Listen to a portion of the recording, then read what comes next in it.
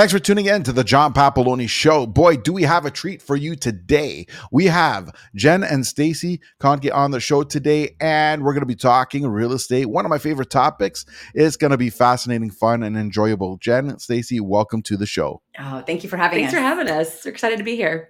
Absolute pleasure. This is going to be fun. I'm excited as well. Why don't we start off with a description of who you guys are, what you do, and how you got there? Well, I'm Jen Conkey. And I started in real estate back in 2002 while working in corporate America. My brother came over and he said, hey, go for a ride with me. And 6 hours after literally driving for dollars, he was talking about flipping for profits. And I was hooked. I wanted to know what that was about. And we just went back and mapped out a strategy on how we could do it as a business together. And so I started my real estate journey with flipping, wholesaling, and for 12 years, grinded it out while also trying to climb that corporate ladder, only to find out it was on the wrong wall, just like Stacy. And then I got into buy and holds and then eventually met Stacy. We were doing apartments, started off as joint ventures, and then really just segued into the syndication world. And along that journey, we decided to open an academy to teach people how to do exactly what we do. And for two different reasons. For Stacy, I'll let her explain her reason. But for my reason, it was I was doing real estate for 12 years alone, and I really craved community. And I thought if we could start something where we were teaching people how to do it and they could lean on one another, lean on us, it would help their journey. And they wouldn't have to go through much suffering, not as much as I did. Yeah, I get that. And Stacy, why don't you take it? So, for me, my timeline is very similar. Started in 2003. And for me, it was, I went to a Tony Robbins, a Tony Robbins Unleashed the Power Within event. And, naturally, like many other people, it just turned my whole world upside down in the most perfect way. It just kind of Jen says I was my ladder was on the wrong wall. It just was. I wasn't meant to do what I was doing. I was in corporate America working on becoming a CFO of a public company. So I was grinding, going for it. I was super excited. And I went there and it was like, that's not what your life's about. It's not what you're meant to do. So anyway, this is 20 years ago. Now, fast forward 20 years later and we're, doing what I meant to do, which is, we do real estate because it makes sense financially. It's fun. It's cool. It's a logical way to make money and grow wealth. But my passion is for, my journey was very rough. The education I got was very bad and I paid a lot of money for it and it missed 90% of the details. So my motivation in not just doing real estate, but then going back and showing other people how to do it the right way was to help people avoid the pain that I experienced as a new entrepreneur. Because frankly, I'm shocked when I look back and that I didn't quit. I have every reason 3,700 times to quit and I didn't. Now I'm like, how did I not quit? And I just don't want other people to give up on their dreams or this great ability to build wealth because they don't know how to do it correctly. And they make one mistake that wipes them out for 50 grand or 100 grand. Because most people would be like, okay, I'm all set with that. Anyway, but yeah, my journey's pretty much the same as Jen's as far as the progression of getting there. But multifamily is where we focus. Now most recently we've done lots of fix and flips, but we stopped that about 3 or 4 years ago when we could see things have been good for too long. in my opinion. And so we started just, wrapping up our flips and just focusing on multifamily and then just growing our multifamily portfolio. While we were working alongside our students and teaching them. And now we do some deals with them, the ones who've been with us for longer. So it's been pretty cool. We feel like we're pretty blessed to have the opportunity to impact people's lives in that way. Absolutely. Now I'm going to touch upon something here, right? Because there's a certain TV station, also known as HGTV, that made flipping sound so cool that everyone thinks they're going to be like the next, professional home flipper that's going to be on HGTV. That's going to give like Tariq Al-Musa his run for his money. And the reality is that nobody sees that all the downsides they go through and the losses that they've taken. Like you said, a lot of times people take that $50,000 or $100,000 hit, and it's usually on the first and second one. And That's because there's errors that they could have never predicted because they just don't have the experience in there. And, I don't know if you come across people, but it's when they start off, they're always scared to work with somebody else. It's like, oh, well, I got to own this by myself, as if they haven't learned that growth comes through collaboration, not individuality. Yes. That's so true. That is so true. We subscribe to the same belief. Absolutely. Yeah. It's a team sport. Yeah. Especially in multifamily. Yes.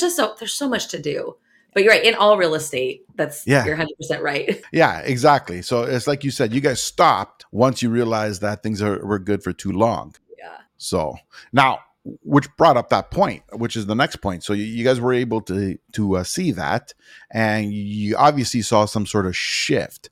Like, what were some of the signs that you've recognized that made you go, "Oh, wait a minute, we better think about this"? Well, the interest rates being at an all-time low was a big red flag for us. It was like, So well, there's only too. one way that it can go from here, and it's just a matter of time. And I think the biggest thing that stuck out for us is in 2008, when everything crashed, there were 3 million homes in inventory, and that started to dwindle. So when you have inventory going down and interest rates going down, and all of a sudden it was just like a frenzy, and everybody was trying to they weren't trying to, they were getting really greedy and trying to figure out how to make deals pencil, and they were doing bridge loans and really just going after those lower interest rates. And at some point that bubble, it's got to go back up. And what goes down must go up, and what goes up must come down, right? It's a cycle.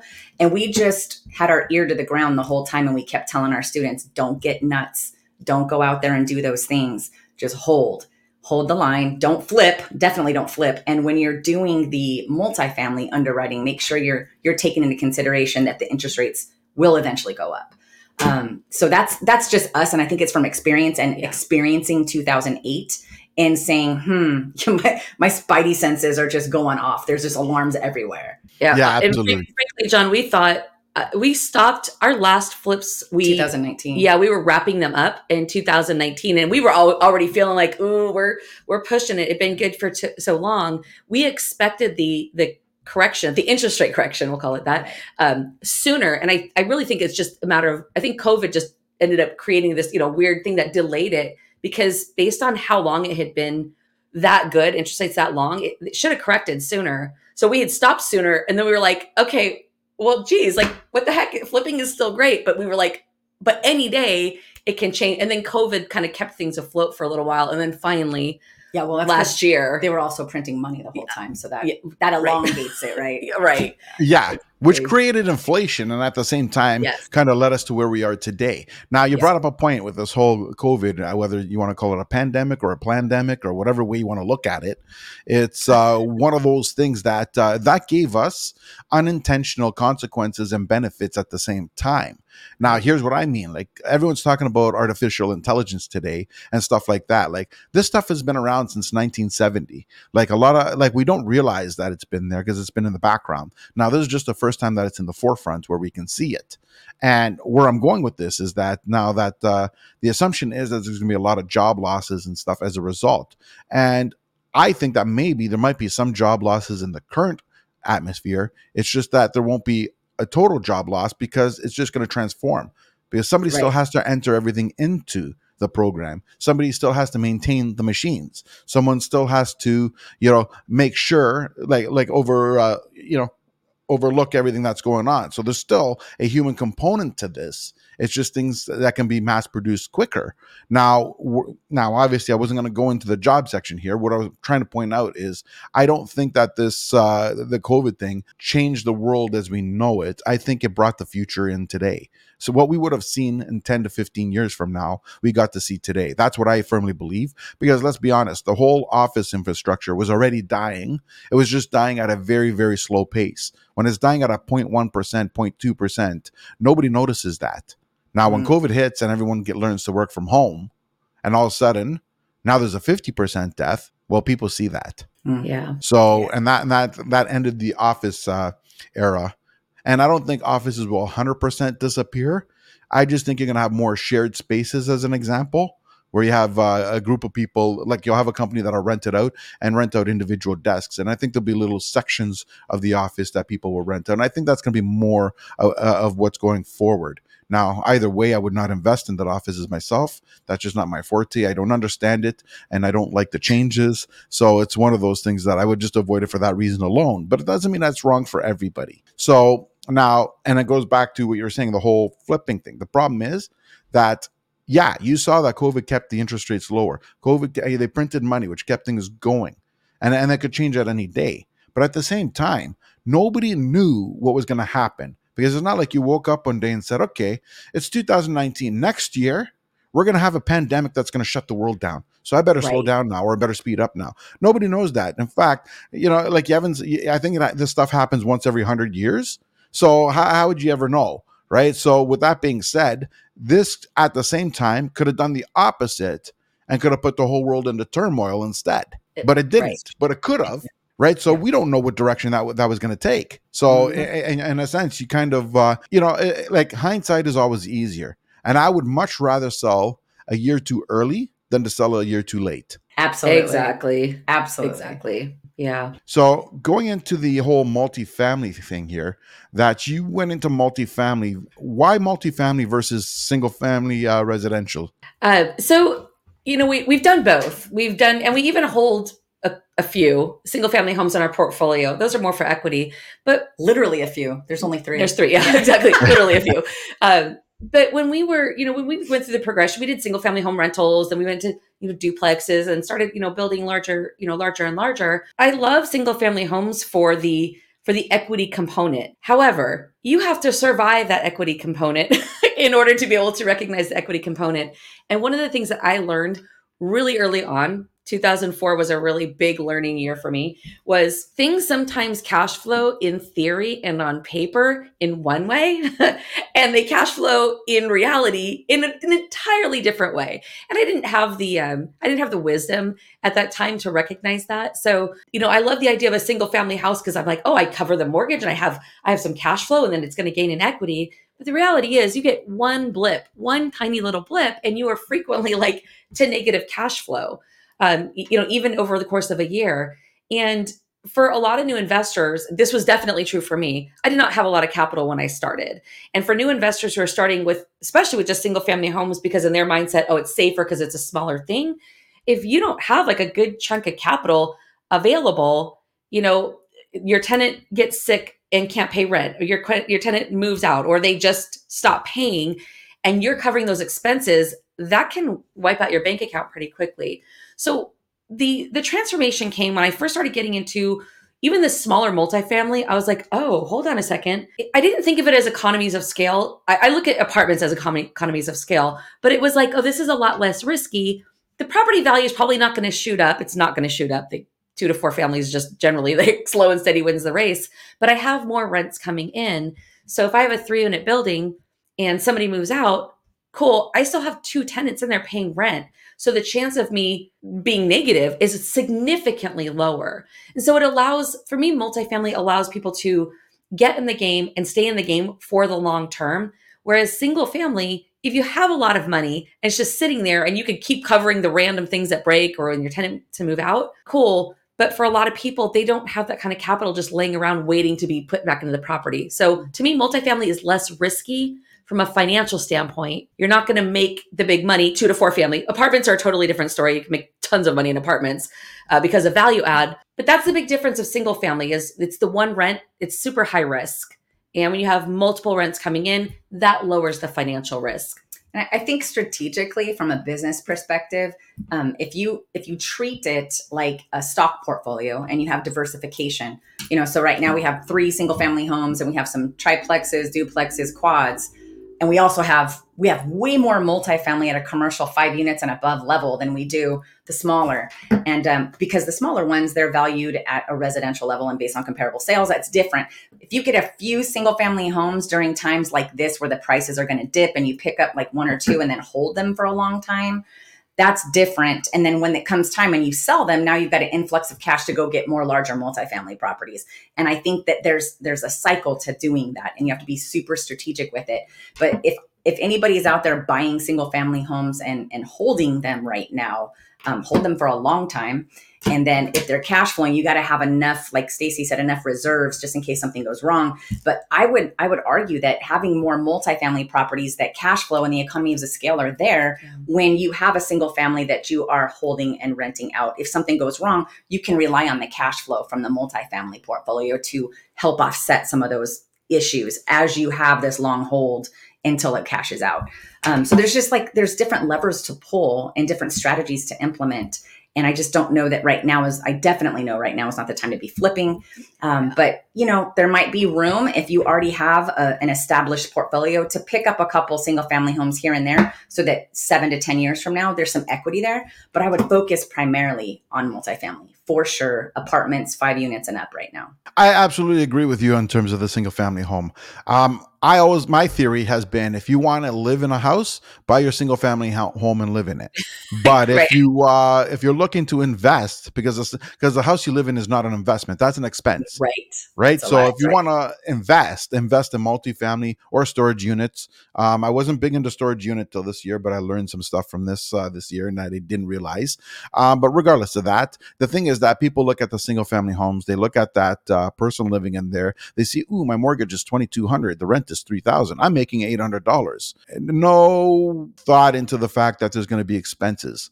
And what ended up happening is, to have a single family home properly run, where you can cover any shortages or any pitfalls that may happen, you should have 4 to 6 months rent put in to begin with. And even then, the income after the current expenses and all that, like that buffer that I'm talking about, is only really $100 to $200, for that door. And that's assuming that you can, continuously collect rent. And with that being said, right, so you got your buffer to give you the 4 to 6 months, and but all that money, 4 to 6 months put away, plus that all that capital tied up to earn $100 to $200 a door, seems kind of wasteful. Now, not that a multi-family like a triplex or a fourplex or anything like that is going to be much different, but the difference is you have more of a buffer. And if it's $200 a door, we'll even go in the middle and say $150 as an example. That's still $600 a month for the same kind of property versus $150 for one property. Right. And there's a lot bigger of a buffer there. So definitely it's the better route to go. Now, what I found interesting here is that you got into triplexes and duplexes and all that. Now, with the amount of homes you just told me you had, I imagine financing under, under 5 units was a little bit challenging. So the way that, in the world of real estate, or the world of multifamily, we have stabilized multifamily and value add multifamily, right? And stabilized, there's already renters in there. You pretty much go get a loan, you close on it, and you have it cash flowing. Where value add, 2 to 4 units, we would do like the BRRRR strategy, where you buy it, renovate it, rent it out, and then refinance it. So, and then in multifamily, it's the same thing. You have apartments, you have a stabilized and value add. But so in 2 to 4 units, the reason we never actually had an issue, but it can be an issue. So I'll just, for your listeners, give a little bit of background. I always liked the value add. I don't like doing them because I hate rehab, even though I'm not doing any. We do everything remotely. I hate rehab and I love rehab. It's like, it's the most torturous relationship I have with this thing. So, when we buy something, we buy a fixer upper, we use a hard money lender. I've always used hard money lenders because I've always bought fixer uppers when it comes to 2 to 4 unit properties. And I coordinate, I get the rehab done, with our licensed general contractor on site in the market, with the property manager, with our home inspector. I have a whole team in place. Once the property is rented and done, we refinance it. Now, the reason we've been able to not really be restricted over the years as we've grown, because we refinanced it with hard money lenders. Hard money lenders you do sign personally for it. So you are the one responsible for it, but they lend to your LLC. So because I had heard, that's one thing I heard really early on, which was a gift, is you're going to be really restricted because you can only get 10 mortgages. If you can even get that, you can only get 10 mortgages with conventional banks, and then you can't get any more loans. Usually it's 5. There's only a handful that will do more than 5. Yeah. So I knew early on that was going to be a restrictive factor. And so as I was looking for, I don't want to just buy a couple. I want to do this as like a career. So that ended up leading me down the path of learning about hard money lenders. And because initially I thought of hard money lenders as, they're just really expensive and they're just for short term.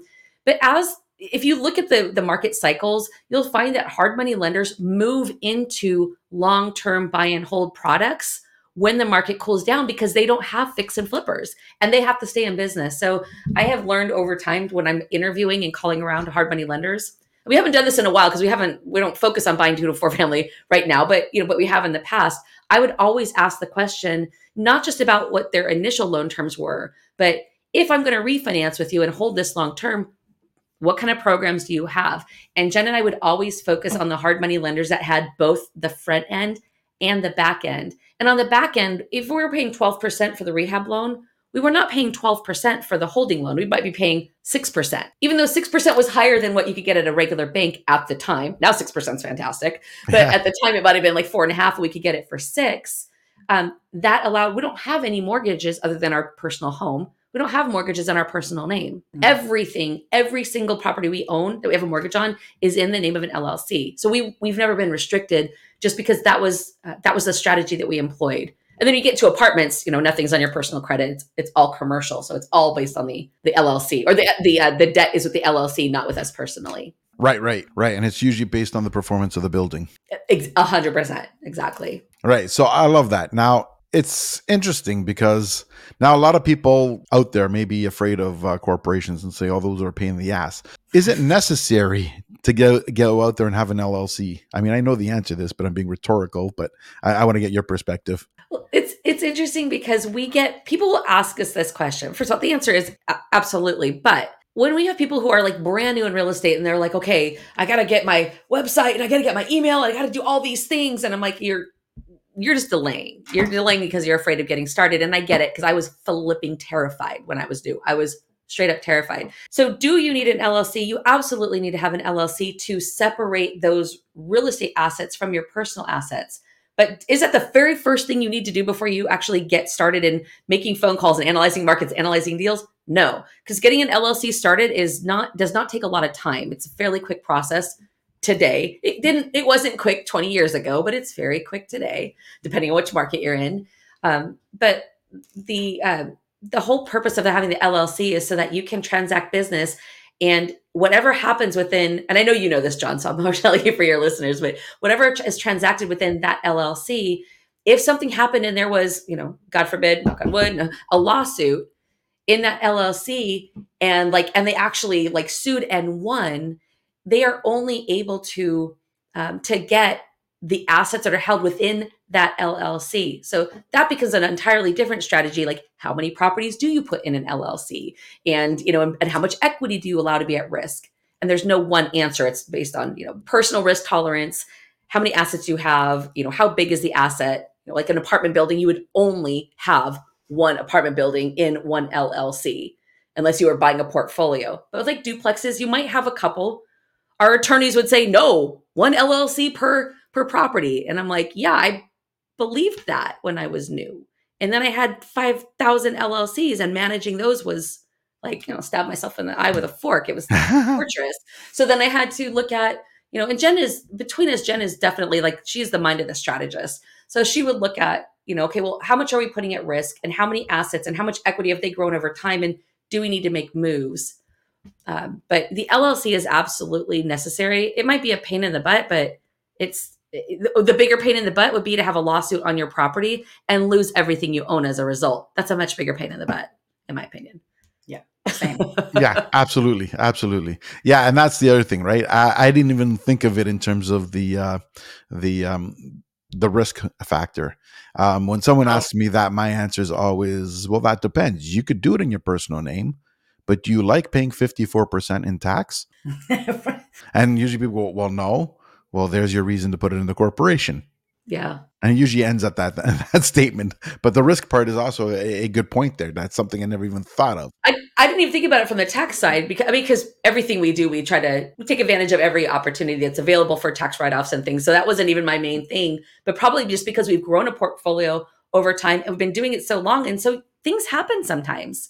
Things do happen. Thankfully, we've been on the fortunate side of nothing major, but part of that is our preemptive. We don't assume something bad's going to happen. We don't operate in that world. We don't assume it, but we're also not ignorant to the possibility that sometimes you don't know. Like somebody the other day, this poor little old lady, lost control of her car and literally ran into our house, not the house we live in, but one of our single family rentals. Jesus. Ran into it and knocked it off the foundation. And I was like, wow. Oh my God, but nobody was hurt. But what if somebody had been? And what if they sued the owner of that house? Well, the owner of the house, it's us, but it's not us. It's an LLC. And everything that we have built personally is separate. Everything we own is an LLC, so everything is completely separate. But I think that's something that people don't realize. It might not matter when you have one property, but if you have one property plus you have personal assets, you really need to protect yourself. I think people need to stop thinking short term and start thinking long term. You need to know, like, my personal opinion is that if you want to do something, you have to realize what's your end goal, or at least what's your current target end goal, because that usually moves. But when you start something, you always have a number in mind. Nobody just wakes up and says, I'm just going to start one, and I think that's all I'm going to do. Oh, I did one. Maybe I should do two now. Everyone has an idea of what they really want. So forget whether it's realistic or not. Think long term. What if you get your dream? What number would that be, and where would it be? And then work your way backwards. So plan on that. And then if that requires to have multiple corporations, then Now, my structure is that I have my holding company, which is Papaloni Capital Inc. And then what that has is then I do individual LLCs under that for each unit. And in terms of the reason I didn't think of the security and I think of the accounting and all that, because I have an accountant, lawyer, whatever, same building, same group, that does all my stuff. So, it's just sort of when I do something, I call them up and say, hey, this is what I want to do. And goes, this is what you need, this is what you need, this is what you need. Oh, okay, thank you. And then I have no idea why. And, it's just because I have a working relationship with the person. And it goes back to what you were saying about the team, which is fundamental. The people you work with is probably more important than what you actually want to do, because the screw up doesn't come in and with the product. The screw up comes in with your actions, and that's usually with the people you're involved with. So I think that's the core. Your team is the core fundamental part to everything that determines your success or failure. And that's just my perspective and experience. And it doesn't mean it's like that for everybody, but because some people just get lucky and don't even know they're lucky. It's the truth. That's probably one of the worst things that can happen too. Yes, it is when someone has like a lot of success early on, gives you a false sense of confidence. Yep. Yeah. And then they start getting cavalier. Yes. Yep. Yeah, absolutely. Awesome. I love this so far. So far, this has been I think there's a lot of people are going to get a lot of value from that, right? Because we just described the structure of how it works and why flipping is not necessarily a good thing to do now. And it's hard. It's hard for people when they're trying to sell a house. The buyers are just struggling because they can't buy with these high interest rates, or they can't buy anything that they would a year ago expect, or a year and a half ago, been expecting to buy. Now that they can buy is like the shack, and they don't want that. Yeah. And so the people who are still with their fix and flips, we have one of our multifamily students who had, how many count? He had like 120 something. Yeah. Yeah. One of our multifamily students, he was buying apartment stuff, but he'd been flipping. He'd flipped over 1,000 houses, and he had 120. Last October, a year and a month ago, when we had our live event, and I was like, and I wasn't even talking to him. I didn't even mean him. I was just like, if you're flipping, you better stop, because you're going to get creamed. Ask me how I was around in 2008. I remember what it was like. And he was like, he didn't say anything, but he told us at our next event 1 quarter later, he's like, I am so grateful you said that, because I just was so in it that I didn't, and he wasn't around in 2008. He's like, so I just didn't recognize. And so when you said that, I stepped back and I started looking and realizing, whoa, things are taking longer. And he started like selling as much as he could, and he couldn't sell all of it, but he's like, thank you for saying that, because honestly, I might've been lining myself up for bankruptcy otherwise, but you scared me so much that I started moving things more quickly. And thank God, because now I only have, this small number of houses that I haven't been able to sell, but I would have had 100. We're like, but it's like, not that flipping is bad. We do flip, but just, you got to do it at the time that makes sense. Yeah. It's like so you don't get knocked out. Poker. It's like a poker hand. You got to know when to hold them and know when to fold them. Yeah. You got to know when to walk away. Yeah. And know when to run. Yeah. Don't ever count your money. There we go. Love that. Jen used to be a professional poker player, so we like to sing that song. You have to have outs, right? Yeah. Absolutely. All right, that's it. Let's end the podcast. Let's play poker. Yes. Love it. Awesome. I got a full house. Shh. Don't tell anyone. Awesome. Now, here, one last tip on flipping. See, the thing is, if somebody wants to flip, the real secret here is, and I think this is the one thing people forget, you don't buy a house to flip when everything you have is on the line. When you consider a flip, you have to be able to consider the fact that you might need to hold on to it and continuously make those payments. So if you're able to acquire a property for a flip, do your renovation or rehab, whichever way you want to call it, and then if you can't get it on the market and sell at a profitable number, then you might have to hold on to it for the next 5 to 10 years and have it rented out. If you can maintain that and you can fund that, then having that go at flipping is perfectly fine, because your backup plan is you can actually afford it. But if you're putting all your eggs on the basket and you need out, then that's not something you should be doing. And to be honest, I think maybe that advice might apply to any market. It does. It also, I think, remember when we were talking to Battelle? Mhm. So we had someone that we had trained to do fix and flips. This was like 4 or 5 years ago. And so she was, we were training her. She was doing fix and flips, but she had a really successful Airbnb business in San Diego, which is where we lived at the time, for like 45 units. And COVID hit. And you can imagine it literally decimated her business, like overnight. And then it became illegal. So like there was, poor thing was like struggling. So when she came in, it's like, teach me multifamily, because I don't want to get stuck in this again. She went back to her model of, well, I know Airbnb. So she ended up finding a 9-unit. It was actually a motel. And she wanted to do it as Airbnb. We were still in COVID because she closed in August of 2020. And so the main thing that when Jen and I were meeting with her, we were like, okay, from a strategic standpoint, we don't know how long COVID's going to go. San Diego was like completely shut down.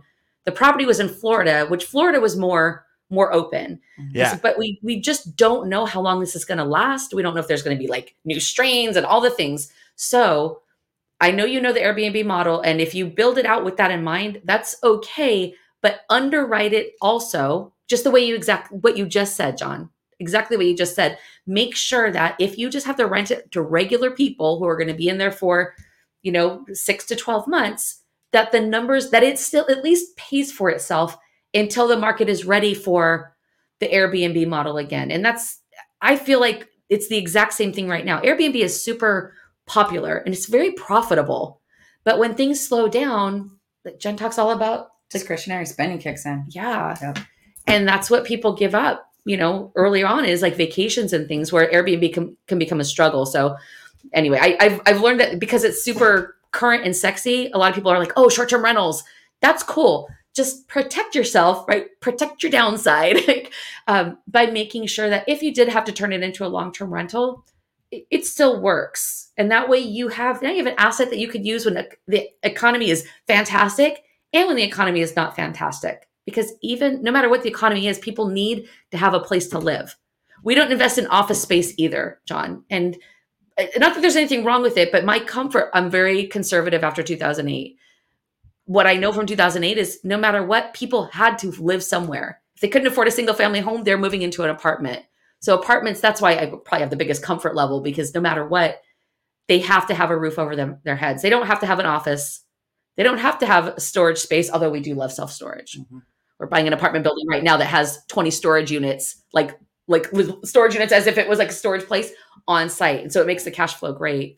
But anyway, just for all the entrepreneurs out there, from every business that you run, you got to look at all the upside, but also what's the downside, and try to mitigate that so that you can ride through no matter what the economy is doing. Absolutely. Now, I want to get into the Academy thing, but before I do that, what I want to touch upon here is the current market. Now, you guys are heavy investors, and a lot of people that I come across, and even on my end, is they're afraid. They're afraid to invest. A lot of investors are pulling back. In fact, I'm in Ontario, Canada, and 42% of the listing are investors trying to dump the rental units. And it's one of those things that now, in all honesty, for Ontario, I think they're very wise. Clearly, I live in Ontario, but I'm not a fan of it. And I'm not, and I don't mean that as a knock as a province or a city or any of that. It's more of the fact that we have like most people have what I call the landlord and tenant board. We have what I call the tenant board. And All the rights are for renters. The landlord have no rights whatsoever. And up until about 6 months ago, they were at about an 18-month backlog. And imagine someone's not paying you, and it takes you 18 months just to get into the landlord 18 and tenant. months? 18 months. So 18 months of no rent. Oh, And I'll gosh. give you an example. If their rent date is on the 1st and you serve them on the 2nd, it's 18 months to get into the landlord and tenant board. And because it's one day wrong, you have to start all over. You have to make sure the date is exact and that it's done the exact way. Any mistake, wrong letter, like if your name is Smith and you type in Smith, it's not the right person, it doesn't count. And it's just you, even though it's the same person, same address, same everything else, one little thing that's off, one missing comma period, it's garbage. So with that, there's been so much turmoil for landlords Yeah. that I don't believe Ontario's worth investing into stuff like that. And that's We just feel my, that way about California yeah, and New absolutely. York. Similar Absolutely. issues. Right. Which is why I like landlord friendly areas. Now, notice I didn't eliminate all of Canada. I just eliminated Ontario. Ontario, yeah. Right? Because we have Alberta, which is very landlord friendly. Now, Okay. Alberta there's quite a shift in there. So, I mean, anybody watching this, don't just jump to Alberta and then say, hey, he said it was great and I lost 100 grand. Yeah. Alberta is very volatile. So it goes back to what I said earlier. If you can buy something, hold on to it and just sell when you feel that it's right for you, then that's fine. If you're relying on a certain period of time, then it's not for you because it's volatile. There's 1 minute that Alberta's prices will double, then it'll come shrinking back down. So you really got to know the market and really pay attention to it. But Yeah. there is opportunity there. And going forward, I think futuristically, I think things are changing. There's a shift going on there. And I think that shift is going to stabilize it better in terms of real estate perspective. So with that being said, I don't like Ontario for that reason. So that's the common trend. Now, I had people who wanted to invest with me prior to me setting up my corporation and stuff. I mean, they literally showed up. I took a 6-week contract with one of our government agencies, and I was working there. And then I was talking to people there, and they showed up with $100,000 check written to the corporation I haven't even set up yet. And, I'm like sitting there going, it doesn't really work this way.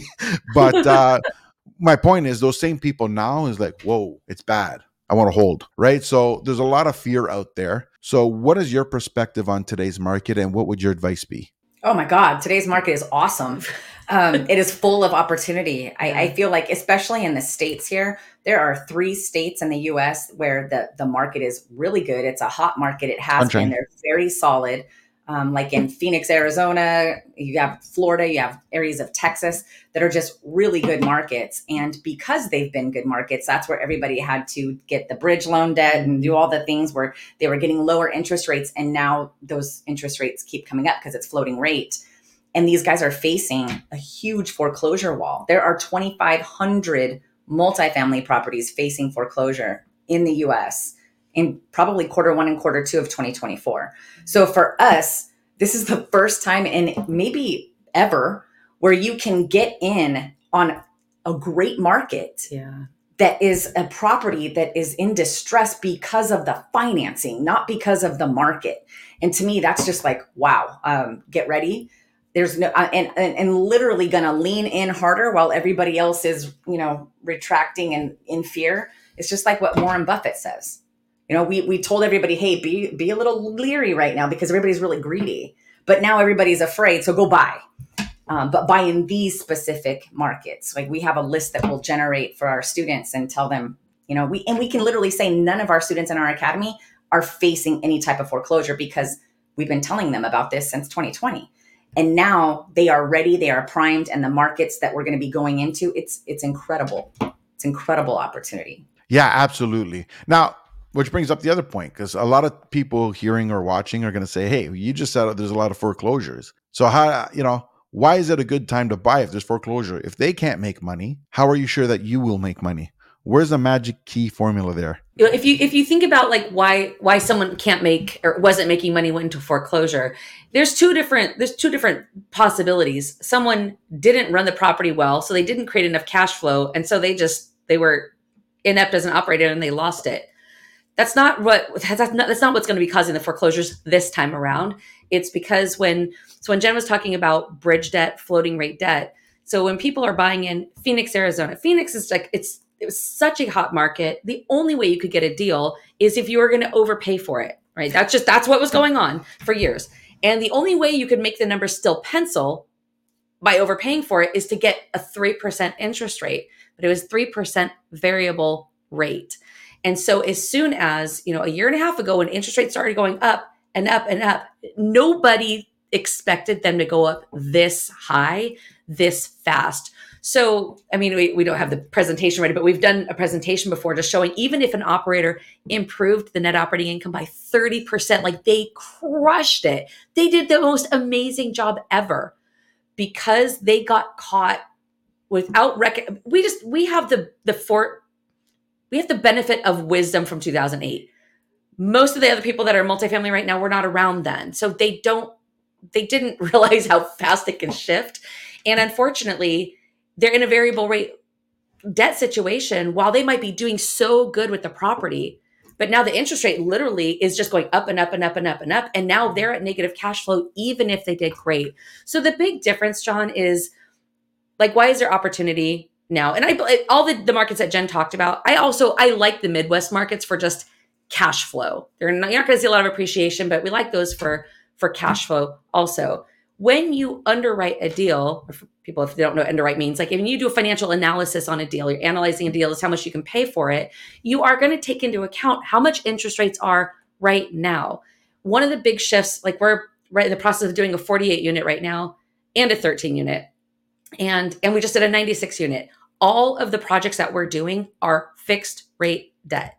We will not do, and we've not taken anything that was variable rate debt in a really long time because we expected this shift a long time ago.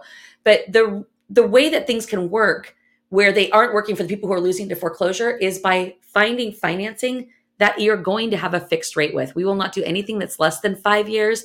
And our preference is 7 to 10 as far as how long the rate is fixed. That and property values have decreased by 40%. Yeah. That is why it's an opportunity. Yes. Because the properties they're holding are 40% less. The value is 40% less right now, plus what Stacy's saying. So it's like this perfect storm where these two opportunities are just coming together. And it's unfortunate for those operators because who in the world would have thought that interest rates would have went from 3% to 6.5%, and that was their cap. And it's a good thing they bought that rate cap, but now it's going to expire next quarter. And when it expires, it's going to be out of control. So that's why. And I didn't mean to cut you off, but it's literally because values went down by 40%. And there's this other opportunity where if you come in and you can get the fixed rate financing, that's where the opportunity is. And also in the Midwest, we love the Midwest. Your money will go way further in the Midwest for sure. Yeah. Yeah, absolutely. Which goes back to when your realtor says it's always a good time to buy or sell, realize that's not always true. Right. That's what your strategy is. Right. See, like right now, like today, we're in November 30th of 2023. And today is a horrible time to sell unless you have to. Right. If you have to, that's a different story. Like if you're moving, you're getting relocated for work. You don't give up your job because God forbid I got to sell my house. Right. Especially if it's a decent job. So, but where I'm going with this. So now, obviously, unless you have to relocate, divorce, or whatever it is that's forcing you to sell, now is a terrible time to sell. I would actually tell somebody, if you can wait till at least spring, and spring being March of 2024. If you can wait. If you can't, and now prime example, if you're going to start missing mortgage payments to hold off, then forget it. Save your credit because you're going to screw yourself later over saving small, a few amount of a percentage of dollars. You know what I mean? Like save your credit because that'll do you better. But regardless of that, so, you know what I mean? There's not always the best time to buy or sell. When in 2021, when the interest rates were at peak and homes were going for $200,000, $300,000, $400,000 over asking, that was a terrible time to buy, at least at that rate. So where I'm going with this wasn't to be overly critical of people because people did what they had to do at the time. My point I'm getting at is that real estate really comes down to the same thing, regardless of the market you're in, is you need to know your numbers and the numbers have to work regardless of the market. That's absolutely true. So love that. Now, getting into the whole academy thing that you guys, you're teaching this stuff. Why? You're at this point in time that you can just keep building your investments, keep building your portfolio. I mean, and do what everybody thinks realtors do, which is go on the beach, sip margaritas while they're living off of other people's money. It's because what I wanted was to create a community. What's developed and why we really love it is that, people are in our academy, they stay year after year. So we have students that are in year 3. We watch them for the first 2 years. We watch them implement our system. We watch to see, are they taking shortcuts or are they following through? We watch to see how they conduct themselves in business. When they stub their toe, how do they handle it? When they make a mistake, how do they handle it? Are they coachable? Are they open to feedback? How do they work with others? We watch the whole thing, right? Are they cavalier? Are they being maverick? Or are they being conservative and making sure that they're underwriting properly? So once we watch those students for those first 2 years, we will literally, if they are really good, we bring them into our acquisitions team. So that's how we cheat, because now we have people that we have literally trained. It's like a farming system that bring us deals. Then we help raise capital for those deals. And then we help with those deals, and it just grows our skyline more. So it's a way that we were able to leverage our time so that we can continue investing, but with them. And it's really cool because we watch their growth the whole time. So it's rewarding at the same time. That's the primary reason why we're addicted to it. And plus we get to do these events once every 3 months. It's WowCon, and we have everybody come, and it's a networking opportunity for people in the academy or outside the academy. And we live for these events. It's so fun to network. Gosh. They're either active investors that are enrolling into the academy, or they're passive investors that want to invest into our deals. So it's our favorite thing. But to answer you, the short of it is that we cheat, and we literally develop and groom people into acquisitions managers and asset managers and capital raisers. That's why for me, I don't know if you have a different reason. Yeah. Well, that's definitely been a benefit. That wasn't my reason was just, I'm just passionate about making people don't quit on their dreams. That was my driving force. Jen had this vision a long time ago of creating this army of 300, because she calls it the 300, like the Spartans, right? The Spartan 300, where we have 100 teams of 3, where there's an acquisition manager, a capital raiser, and an asset manager. And each of those teams are acquiring, let's say, 2 apartment buildings a year. And that's 200 deals. Yeah. And so she really had this amazing vision, and and now it's happening. We're in our 96 unit. Those were I say students just because it's an academy, say students.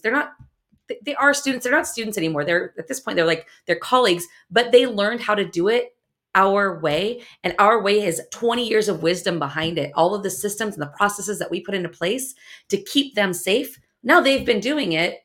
And we've been watching them. And so now we get to, leverage the relationships they built that we taught them how to build, but we get to help bring them to the next level while we have more deal flow than we would otherwise have. We have 4 kids. So time is not the easiest thing for us.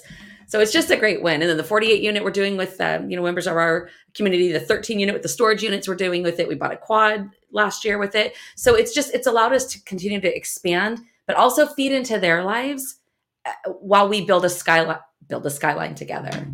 It's pretty awesome. We have amazing people in our community. Everyone wants to lift each other up. There's so many partnerships that happen. It's the people who are like, no, I got to do a deal on my own. It always takes them forever to do a deal because they don't realize how much there is to it. And when they finally are like, let me go ahead and partner up, everybody moves forward faster together. And it's pretty cool. Mm-hmm. Yeah. My experience is I found that everyone who says, I want to do something by myself, there's no way I'm going to partner with people, blah, blah, blah, blah. 9 out of 10 people, when you talk to them 5 years later, are still waiting to see. 1 out of 10 acted, and out of the 1 out of the 10, 50% out of that 1 out of 10 that did it have made major mistakes, and 50%, well, it happened to work for them. So it's very small numbers of trying to do everything by yourself. Totally. It's really, in any form of business, real estate or not, I think the who is more important than the how. And yes, I realize there's a book that's out there that says that, but literally listening to it right now, and it's so good. Yeah. So that's awesome. I want to touch upon something where you were talking about Phoenix, and maybe my research has been off. I mean, because I'm a fan of Florida. I mean, I go there 4 times a year. That's pretty obvious. I'm a fan of Texas. And Phoenix, I heard, was good as well. But the thing is, I heard it's volatile, where it's, again, timing in Phoenix is most important. That's what I heard. I don't know what's true. I don't live there. Yeah. I've lived there twice throughout my life. And in the 90s, when I first moved there, it was doing exactly what it's been doing for the past 5 years. It was just growing and expanding and getting out of control. What I like most about Phoenix is the fact that you mentioned AI at the beginning of this episode. There is a semiconductor plant that's going in there that's bringing so many jobs, it's obscene.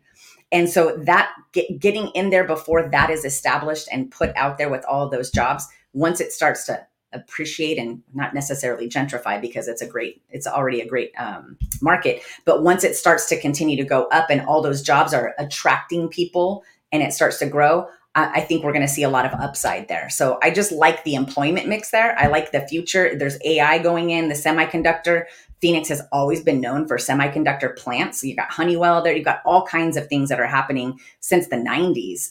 And now with AI coming in, it's kind of like the Silicon Valley of Arizona.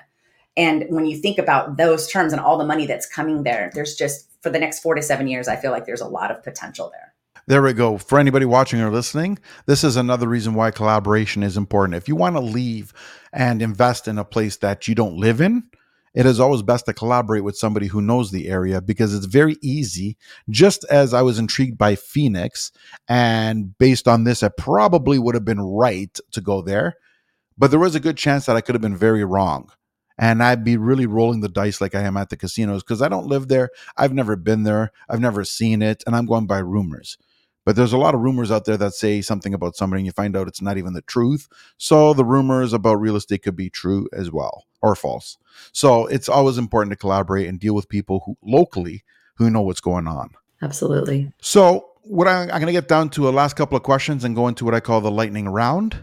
And my second last question is going to be, how do you know you've had a successful day? Oh, that's a good question. How I feel at the end of it. If Yeah. I feel like, I was in a peak flow and I was just making things happen and I feel joyous, or I enjoyed the day. If I had a lot of laughter, I just define success. Wow. In terms of, it's not that kind of show.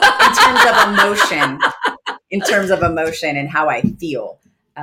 And I know this, like the better I feel, the higher my vibration is. And I can stay in that peak state of flow and just be a magnet versus a force. All right. So we know today's a successful day because we've been laughing throughout the whole podcast. True. Awesome. How about you, Stacy?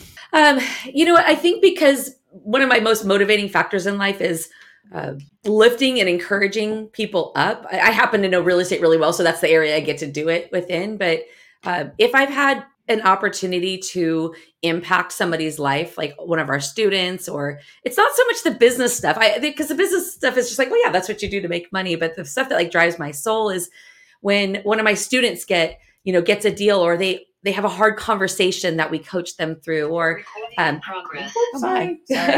or they have something that they're really excited about because we were able to speak into their lives and lift them up and encourage them. That, to me, when I have multiple opportunities to see that in a day, as opposed to just we're just doing business all day, which I love business too. Like, don't get me wrong, I think it's super fun. But when I get to impact someone's life, my soul feels happy. And so if my soul is happy, then at the end of the day, I'm like, it was a great day. Even if it was a great day for business, if it didn't have a component of that, it's not as rewarding. So I think we just live in both worlds. Like we want to make a huge difference in the world in whatever ways that we can. And we want to make money because then it allows us to make a difference in the world again. So yeah, absolutely. Last question before we go to the lightning round. It's going to kind of be a two-part question, which is going to be for anybody who's interested in reaching out to you, where would they go? And when is your next event and how do people enroll? Okay. So I'll hit the event one first because that's the website's a little bit easier. And then I'll give a resource for getting more information. So our events are once a quarter. Our next one is February 2nd through 4th. It's in Orlando, Florida. So for those of you who are in snowy areas, that's going to be a great time of year to be able to get away, come to Florida. And that the website what's that? Put me down for one. I'm on my way. Exactly. The website for that, every quarter we do the same website. It's WowCon. So it stands for Warriors of Wealth. That's how we identify. We are here to build wealth, and we are warriors because it takes a fighting spirit sometimes to do this. So it's WowCon, WOWCON.com. And you can go there and it talks all about the event, the schedule, and all the amazing parts of it. And you can register. And I think we have early bird special for a couple of weeks. We do until December 20th. And it's including a +1. So it's a discounted ticket and a +1. We have some bigger space this time, so we're able to bring on more people. So we're excited about that. And if someone's just interested in learning about, just trying to get educated about multifamily in general, whether they want to do it passively or actively, we created a page where it's a bunch of our like little classes that we've done. We call them master classes on different subjects within multifamily real estate. And that one, I don't know how easy it is to say it, but it's RMFIA resources.com/podcasts. So I'll send it to you, John. And I'll put it in the notes. But yeah, it's RMFIA, which is Remote Multifamily Investing Academy, but RMFIA resources.com/podcasts. And you go there and you put in your information. And then the next page has, I want to say it's like 7 or 8 of our classes. And we just order. Kind of in an order that it makes sense and flows so that people can just start to learn more and have a better understanding. And that sometimes will help guide them as to like, what is it that you actually want to do? So anyway, we're big on education. And so we offer that for free. Absolutely. It's good stuff. It is a long URL. Maybe we should do something. Maybe a bit.ly, huh? Yeah, we need a bit.ly link for sure. That's awesome. It's funny though, but I mean, hey, you know what? Once you can remember the RMFIA, the rest of it is kind of just flows. Right. It's the RMFIA is a little awkward. It's totally natural for us, but it's like our mafia. Oh yeah. That's but there's no A in the mafia. It's just our mafia, you know? Yeah. Yeah. Yeah. That's awesome. All right, let's get into the lightning round, which is going to be question number 1 is going to be, what is your favorite food and why? Sushi, because it's magnificent. It melts in your mouth, specifically sashimi. I just like salmon and I like tuna and I will even do unagi. Like that's just my favorite. That's my favorite food. And I don't get it enough. Makes me feel like I need to go get some. All right. Pizza. All right. So when I come down for the conference, we'll go for lunch. Two different lunches. One sushi, one pizza. That sounds amazing. Awesome. Favorite travel destination and why? For me, it would probably be Puerto Vallarta. Same. Yeah, because we just have a magical time there. Yeah. I really love it. Yeah, Puerto Vallarta for me. Same. I love it. Amazing. Sounds good. I've heard good things about it as well. Awesome. Next question is going to be favorite podcast and or book. Ooh, I don't really watch a lot of podcasts, but I love the Ed Milet show. Yeah. We watch. It is a podcast. You just watch it on YouTube. I watch it on YouTube. Yeah.